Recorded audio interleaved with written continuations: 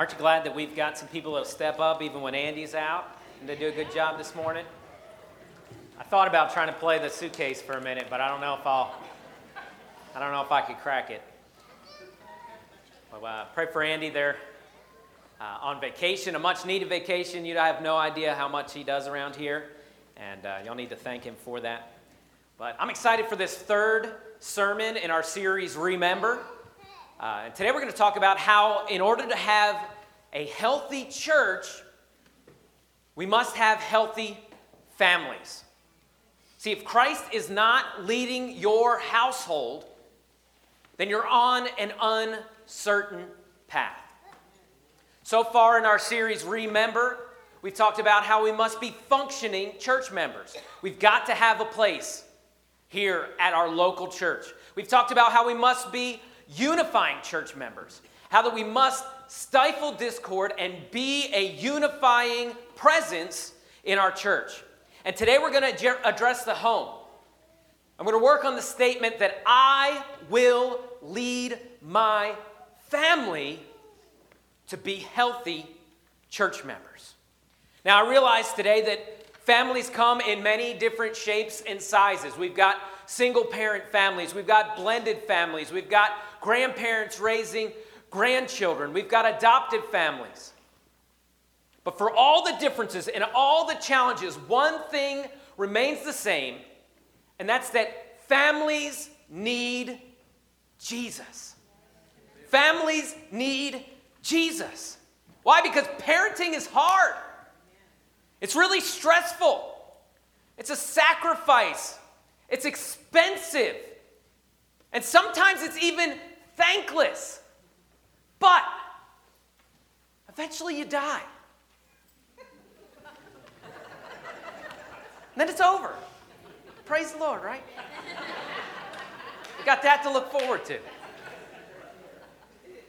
Y'all weren't sure if you were supposed to laugh there, huh? Honestly, though, in our family, Tori does 90% of the work, so I can't complain about it. And the 10% that I do still feels like too much.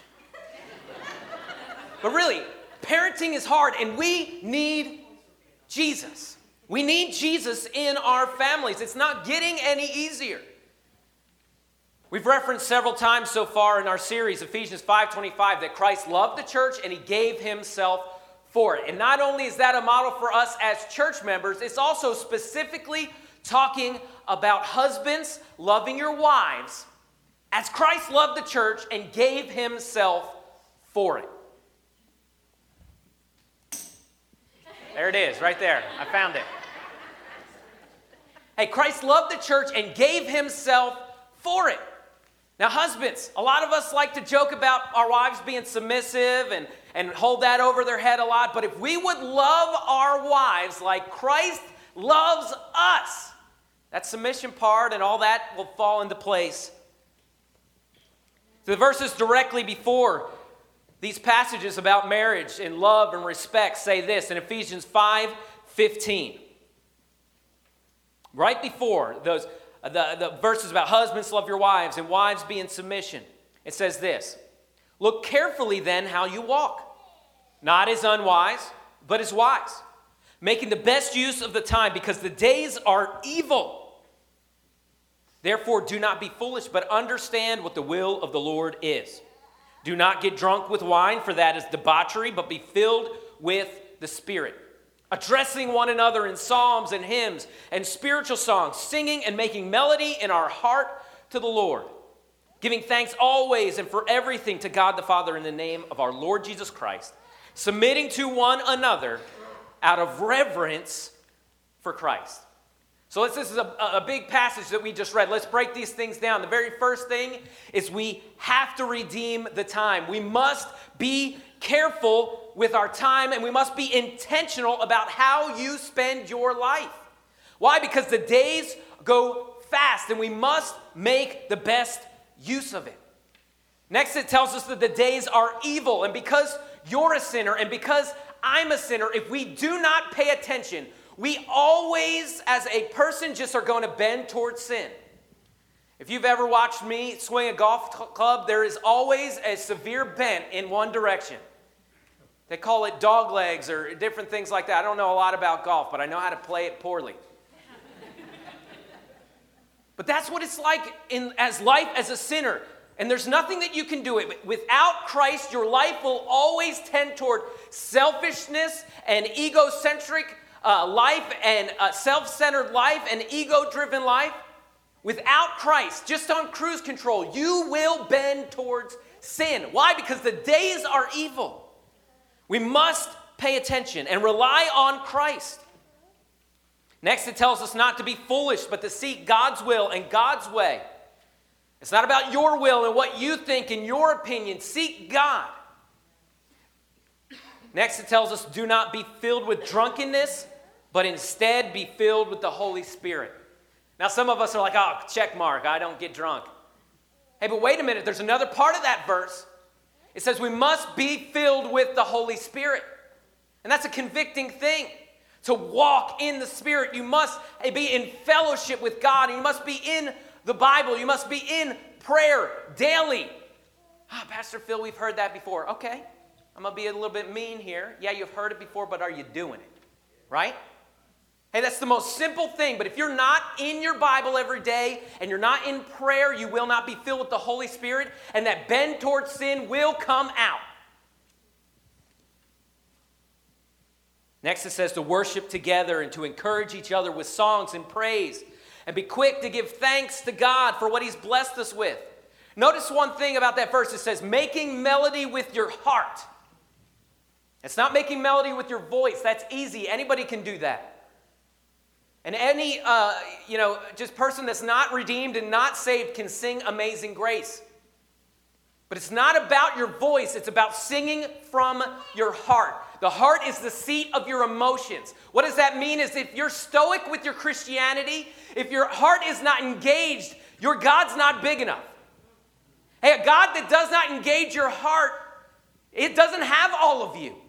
It tells us to sing and to make melody with our hearts. If you've noticed the fruits of the Spirit, a lot of them are emotions. Love, joy, peace, gentleness, goodness, long-suffering, patience. Hey, these are things that should work themselves out in our lives. So if you're the person that just sits there and, never cracks a smile, there's something wrong with your Christianity. Why? Because the joy of the Lord is our strength. And if you don't have joy, there's something that is broken. You need to investigate that. See, I don't think these passages are directly adjacent to the most well-known verses about the family and about marriage. I don't think that's an accident. I think these are very applicable to the family. Families, be intentional with your time. Why? Because the days go by too fast. One day your kid's 2, the next day your kid's 10, and it happens like that, and it never slows down. Rely on Christ. If you parent from your own understanding, you will fail. Parents need to seek God for wisdom.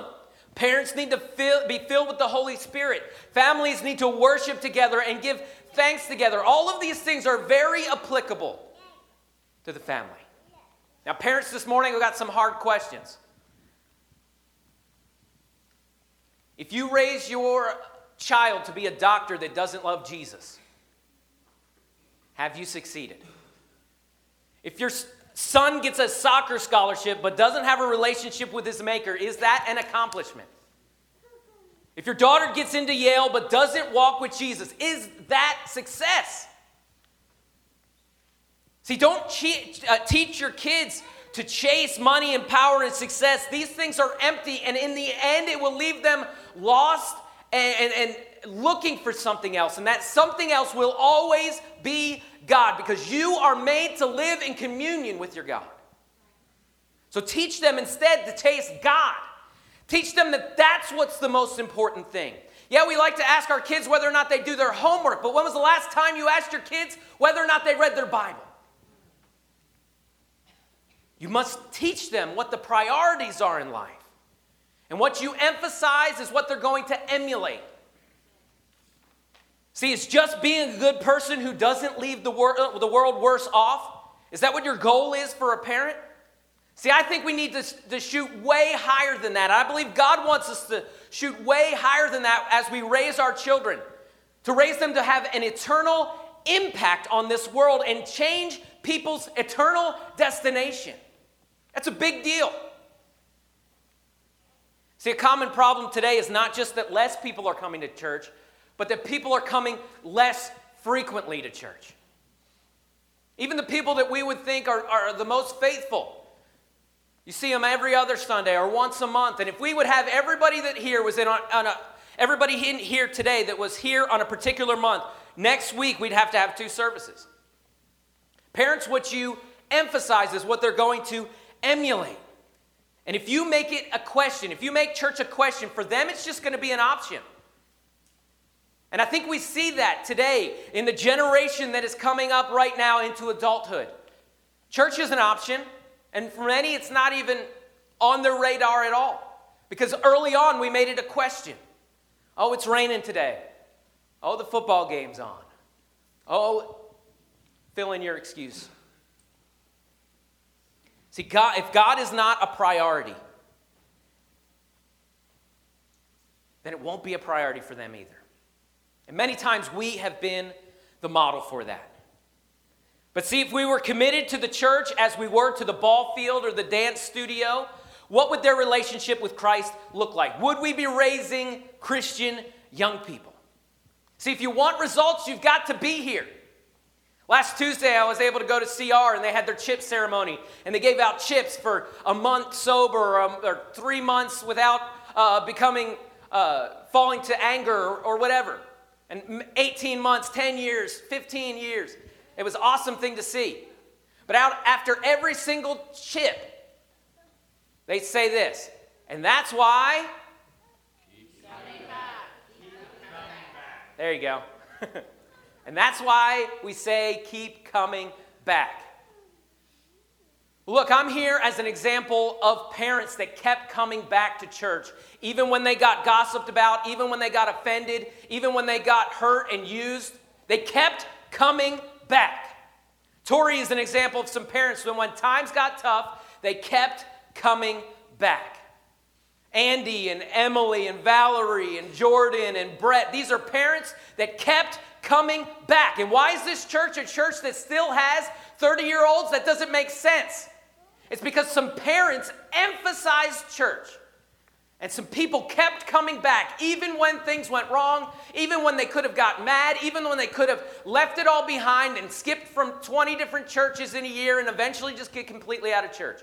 But no, they decided that they were going to keep coming back. See, we need some parents that will say, as for me and my house, we will serve the Lord. We need some parents that will say, I will lead my family to be healthy church members. The next chapter in Ephesians 6:1, jumps into the children. It says, children, obey your parents in the Lord, for this is right. Honor your father and mother. This is the first commandment with the promise that it may go well with you and that you may live long in the land. Fathers, do not provoke your children to anger, but bring them up in the discipline and the instruction of the Lord. Family is hard. It's hard for children to obey their parents at all times. It's hard for parents and fathers in particular not to stir up anger and to disciple their children in the instruction of the Lord. It is hard. And without Christ, it is impossible. You cannot do these things alone. So you need to pray together as a family. And hey, men, here's a little quick commercial. Don't be scared to be spiritual. Don't be scared to pray with your family. Don't be scared to be the spiritual leader. A courageous man will bow his knee to the one that made him. How are your kids going to know that you love Jesus unless you show them? You must model what a relationship with God looks like. You cannot outsource a relationship with Christ to a pastor or to a youth pastor. It does not work. You have to be the spiritual leader. You need to worship together as a family. You must show them how much you love Christ. Now, maybe your spouse isn't a Christian. You got to show them Christ in your unconditional love towards them. Because your unconditional love will model Christ's unconditional love for them as well. You need to train your children how to love the church. Prepare them for the fact that church members sin. Church members mess up. Teach them that membership is about giving and not about getting. And if they get upset with the church, remind them that unconditional love is hard. Christ died for us even when we were sinners. And find a way to serve Jesus together as a family. And here's a quick little commercial that membership is a requirement for leadership in Clarksburg Baptist Church. But honestly, why wouldn't you want to be a part of this body of Christ? See, God set up the family in a way to tell us more about himself. Not only does marriage life reflect our relationship with Christ, but our relationship with our children also reflects our relationship with God the Father. Francis Chan said this. He said, I came to understand that my desire for my children is only a faint echo of God's great love for me and for every person that he made. I'm just an earthly sinful father, and I love my kids so much that it hurts. But how can I not trust a heavenly Father, a perfect Father who loves me infinitely more than I will ever love my kids? See, just like you want your kids to succeed, God wants what's best for you. Something I would tell the teenagers almost every week is God's way is the best way. God's way is the best way. There is no other way to live. And just like you want your kids to avoid pain and loss, God wants you to avoid the pain and loss of sin and the consequences of sin. And just like you want to connect with your kids on a day-to-day basis, he wants to connect with you. See, our longing for our children is the longing that God has for us. See, God wants you to lead your children, or God wants to lead you so that you can lead your children. And God wants to love you unconditionally so that you can love your kids unconditionally. And he wants to give you wisdom so that you can give your kids wisdom. Every good and perfect thing comes from God, and that includes good parenting. Once again, Proverbs 22:6 says, train up a child in a way he should go, and when he is old, he will not depart from it. So we need some parents that will say, as for me and my house, we will serve the Lord. We're going to pray together for our church. We're going to worship together at our church. We're going to serve together as a family and love our church unconditionally like Christ loves us unconditionally. Remember in Ephesians 5:15, it showed us that we need to be intentional with our time. The days go by too fast. We need to rely on Christ. Because if you parent from your own understanding, you will fail. We need to seek God's wisdom in our day-to-day life. We need to be filled with the Spirit as a parent. We need to worship together as a family. And serve together and give thanks together. There's something that's strange that is a kind of an epidemic in our churches today that men won't sing. It's weird, right? You put on that old Elvis record, I bet some of them will sing, but if you're singing Come Thou Fount, it's another story. Hey, don't expect your kids to do what you won't do. Don't expect to praise. Now, yeah, okay, I get it. You don't have a great voice, but you better be singing quietly at least. Singing from your heart. Why? Because there's people that are watching you. And there's people that are following you. Noah gave me this when he was in pre-K, I think. It says, Barry Best Dad, with a little picture of a bear at the bottom. It's pretty cool. But I've had this on my desk and in my office for 2 or 3 years now. And I'm going to reveal this to you. It's kind of great. My son is 8 now. He was, I guess, 5. He's 8. Next month, he's 8. Can I just say he's 8? She keeps correcting me every time I say that. I skip ahead. He's 12. She doesn't want him to grow up. That's what it is, yeah. Anyway, so he's 7 and almost 8. Thank you, Tori. But here he was 5. Correct. Okay, good. But I don't know if you see the size of that footprint. But he's size 6. in men's now, the same size as my dad, who's 66 or something like that. How old is my dad? She doesn't know that. Let me read you this little poem, because every single time I read it, it hits me in my daddy's heart. It says this: "Walk a little slower, Daddy," said a child so small. "I'm following in your footsteps, and I don't want to fall. Sometimes your steps are very fast, sometimes they're hard to see. So walk a little slower, Daddy, for you are leading me. Someday when I'm all grown up, you're what I want to be. Then I will have a little child who will want to follow me. And I will want to lead just right and know that I was true. So walk a little slower, Daddy, for I must follow you." We've got people that are following us. We've got people that are watching us. We've got children that are walking in our footsteps. Moms and dads, you have to live life intentionally. It goes fast. You need God's wisdom. You need to be filled with the Holy Spirit. Grandparents, you have a great opportunity to influence your kids and influence your grandkids. Aunts and uncles, you have an opportunity to emulate Christ for your families. Brothers and sisters, you've got a great opportunity to walk slowly and show them Christ in your life. And maybe you don't have a family yet, but you can decide right now and prepare now for what God has for you in the future. Maybe your children have left the nest, but you don't know what it would mean for you to come alongside a young mother and father and to pray with them and to mentor them and to encourage them. Hey, that's how community is supposed to work.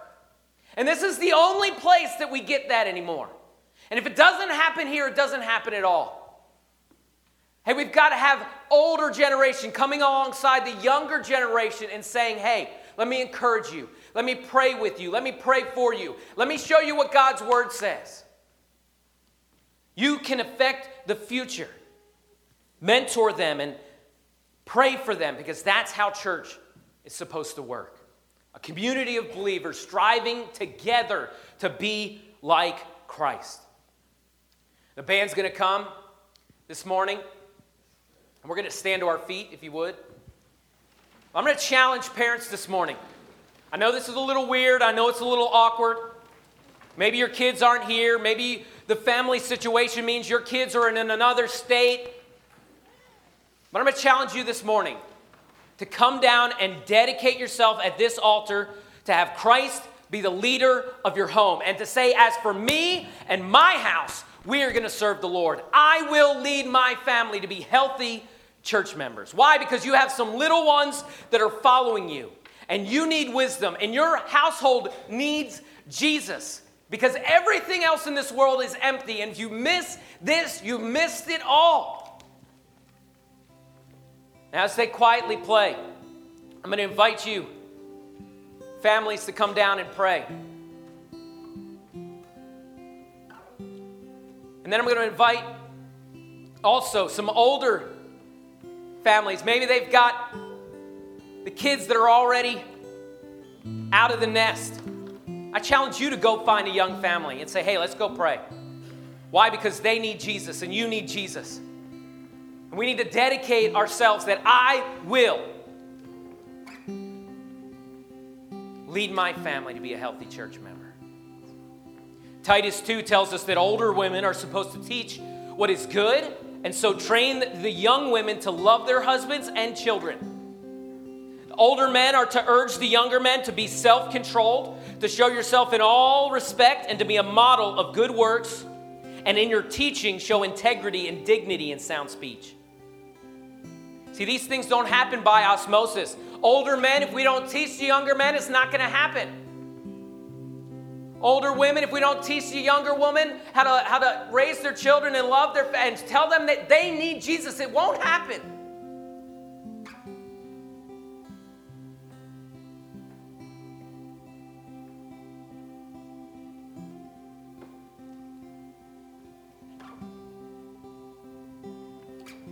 Walk a little slower, Daddy, said a child so small.